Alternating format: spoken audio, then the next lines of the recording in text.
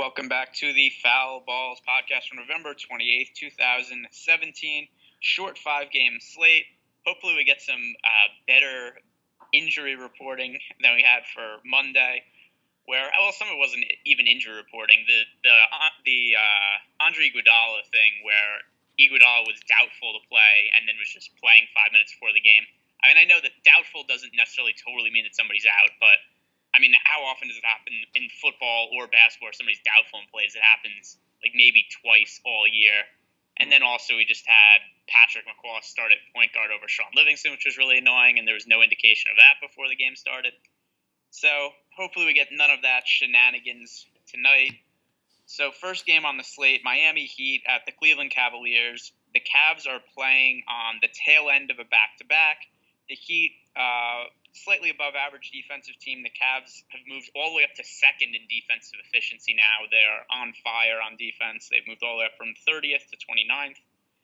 And so for the Heat, it's a good spot for them, but there's nobody who I look at the pricing of and say, like, oh, I'm really interested in that guy. It's just a lot of fair pricing. I mean, Whiteside's 8,500. He has upside. The issue is his minutes have been way down recently. Last few games, 22 minutes, 28 minutes, 24 minutes, 21 minutes. So you can't count on him to play a lot. So I don't really think there's anybody who's a particularly strong target on the Heat. Then from the Cavs side, we have the second game of back-to-back. So fatigue could be a slight issue, and then also just a negative pace, and then slightly difficult defensive matchup for them. I think LeBron's always in play for every slate, but 11,300. I think that's a little much considering there isn't really a ton of value available right now.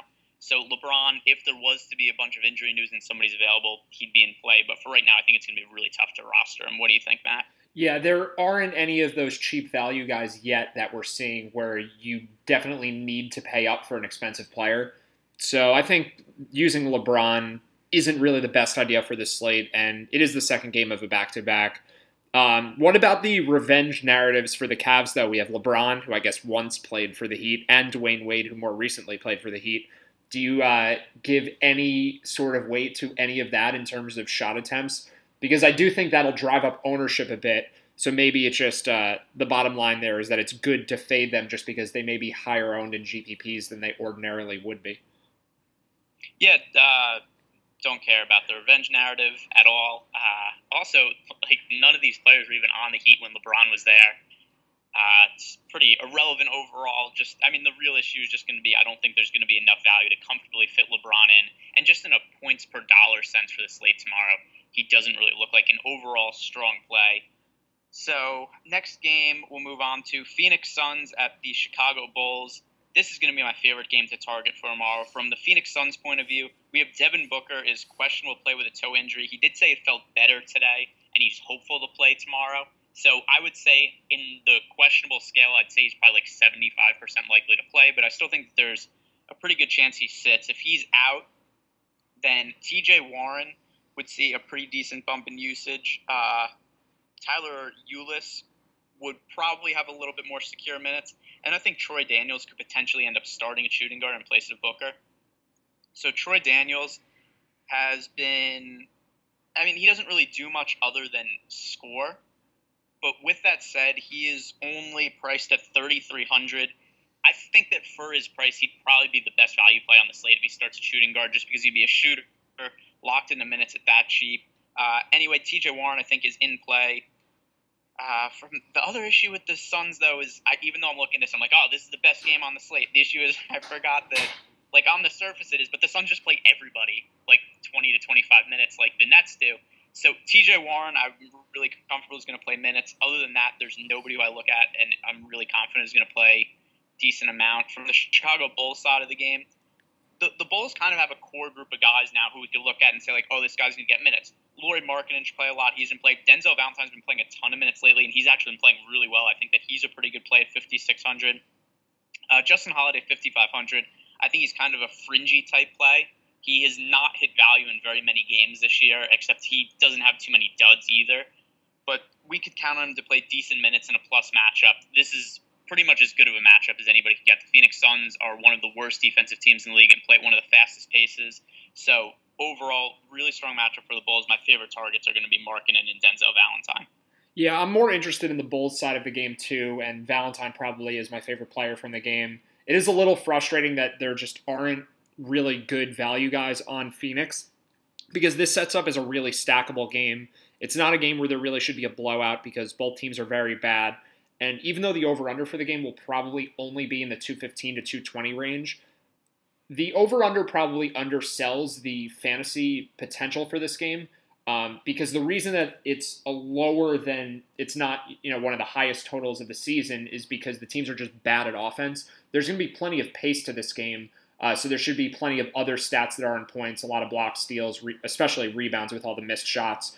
So there is a lot of fantasy potential, but it is annoying that the Phoenix prices are just kind of fair. So I mean, it's probably a lot better if Devin Booker doesn't play, and then there's all of that extra usage and a lot of extra minutes for guys that don't ordinarily take a lot of shots for Phoenix. So this game becomes a much better target if Booker doesn't play. And I think if he does play, I might just be limited to the Chicago side for the most part, and then just some exposure to Phoenix, but not a whole lot. Yeah, well, Booker would be in play for me if he goes, because Booker's been really good overall this year from a DFS perspective. He's not necessarily the most efficient NBA, but he takes a lot of shots. He's pretty fantasy-friendly game. So at, 8,100, I think that he'd be a fair play. Next game on the slate, the Washington Wizards at the Minnesota Timberwolves. So the injury news from the Washington side, this isn't really new injury news, but John Wall is out for 2 weeks. He missed the last game, so Tim Frazier starts in his place. Frazier, 4,100, I think that he's a decent play. The other thing also is from the Minnesota side of the game, which we'll talk about in a second. Jeff Teague is questionable to play with an Achilles injury. He's missed the last couple games.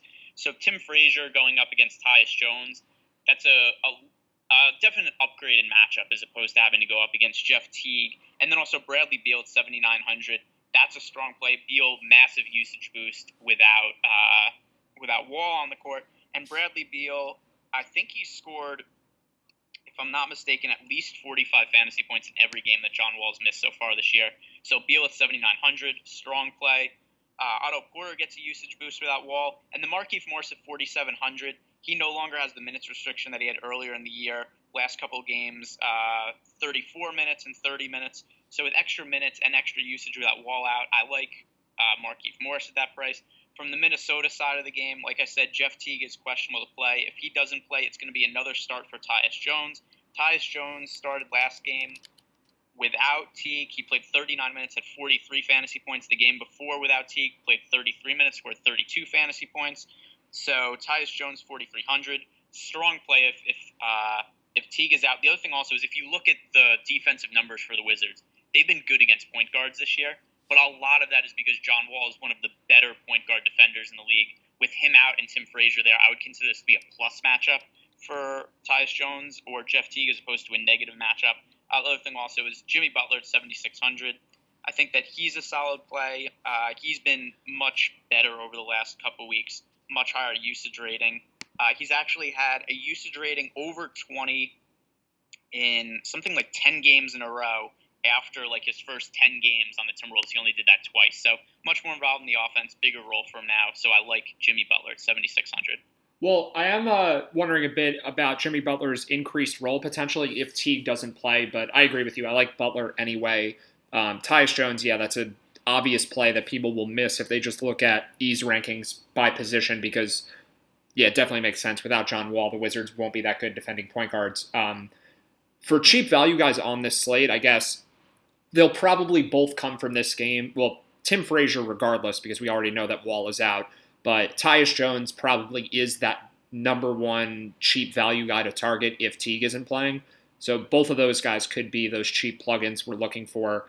And Bradley Beal, yeah, that's a pretty obvious pick. I think that could be my favorite player on the slate. I think we're going to be looking at some balanced lineups, and that means we need a lot of players in the mid-price range. And Bradley Beal at 7,900, I think he's going to fit into lineups easily. He's not that expensive. And without Wall, he's just a really safe bet and a lot of upside too.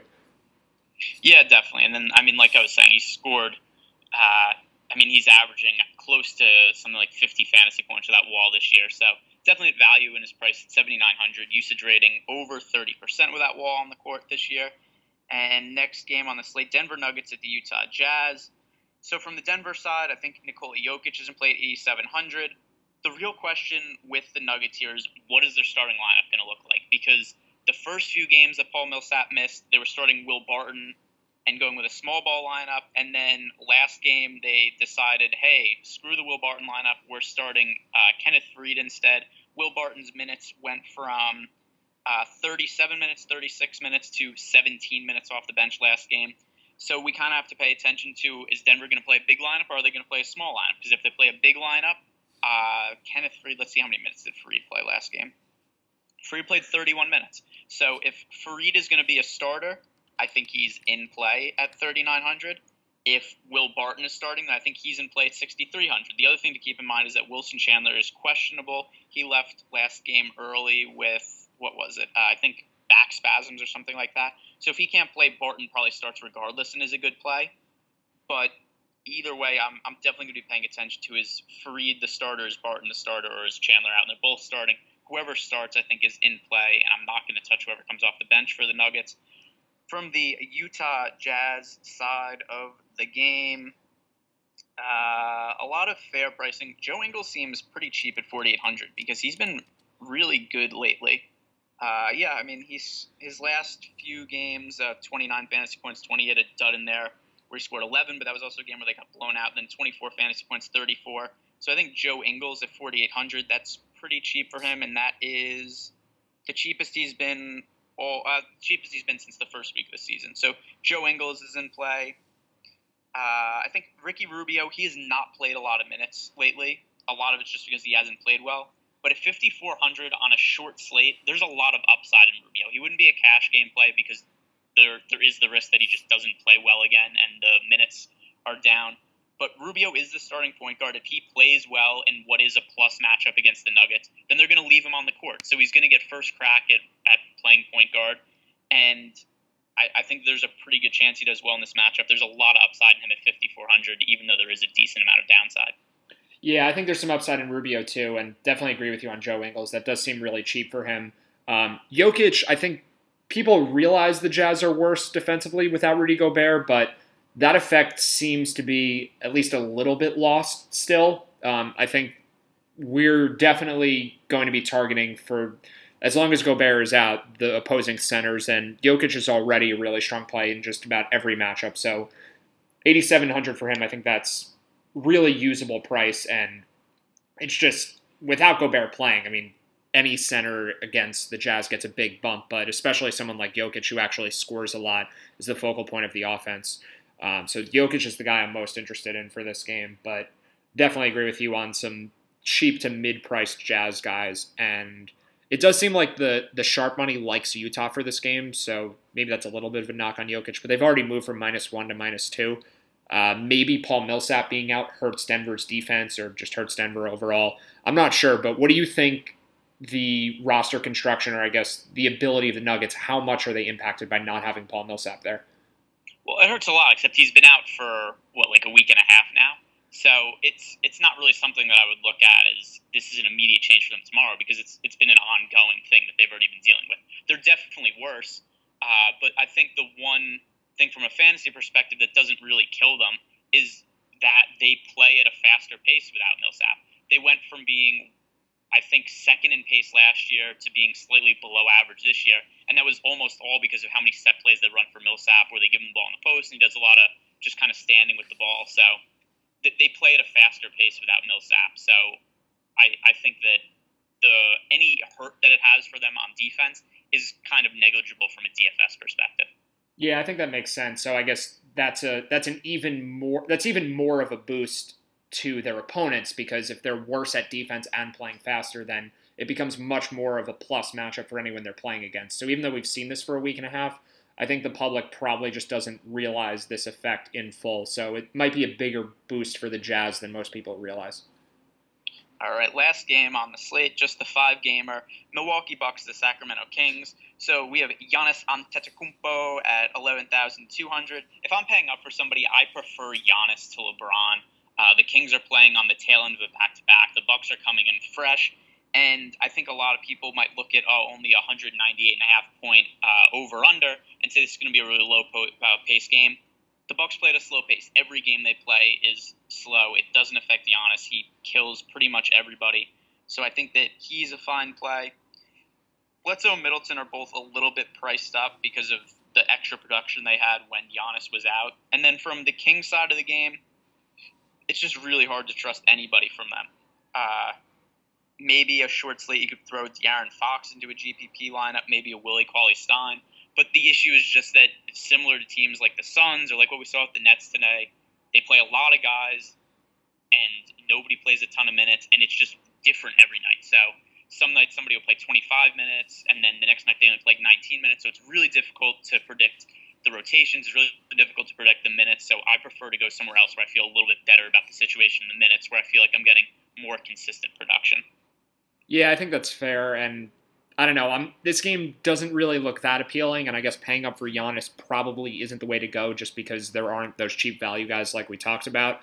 I have no problem with the Bucks, but I think we'll just be finding ourselves in other spots. And yeah, the Kings again. It's just really hard to figure out what's going on there. They actually have played reasonably well against the Warriors. We're recording this.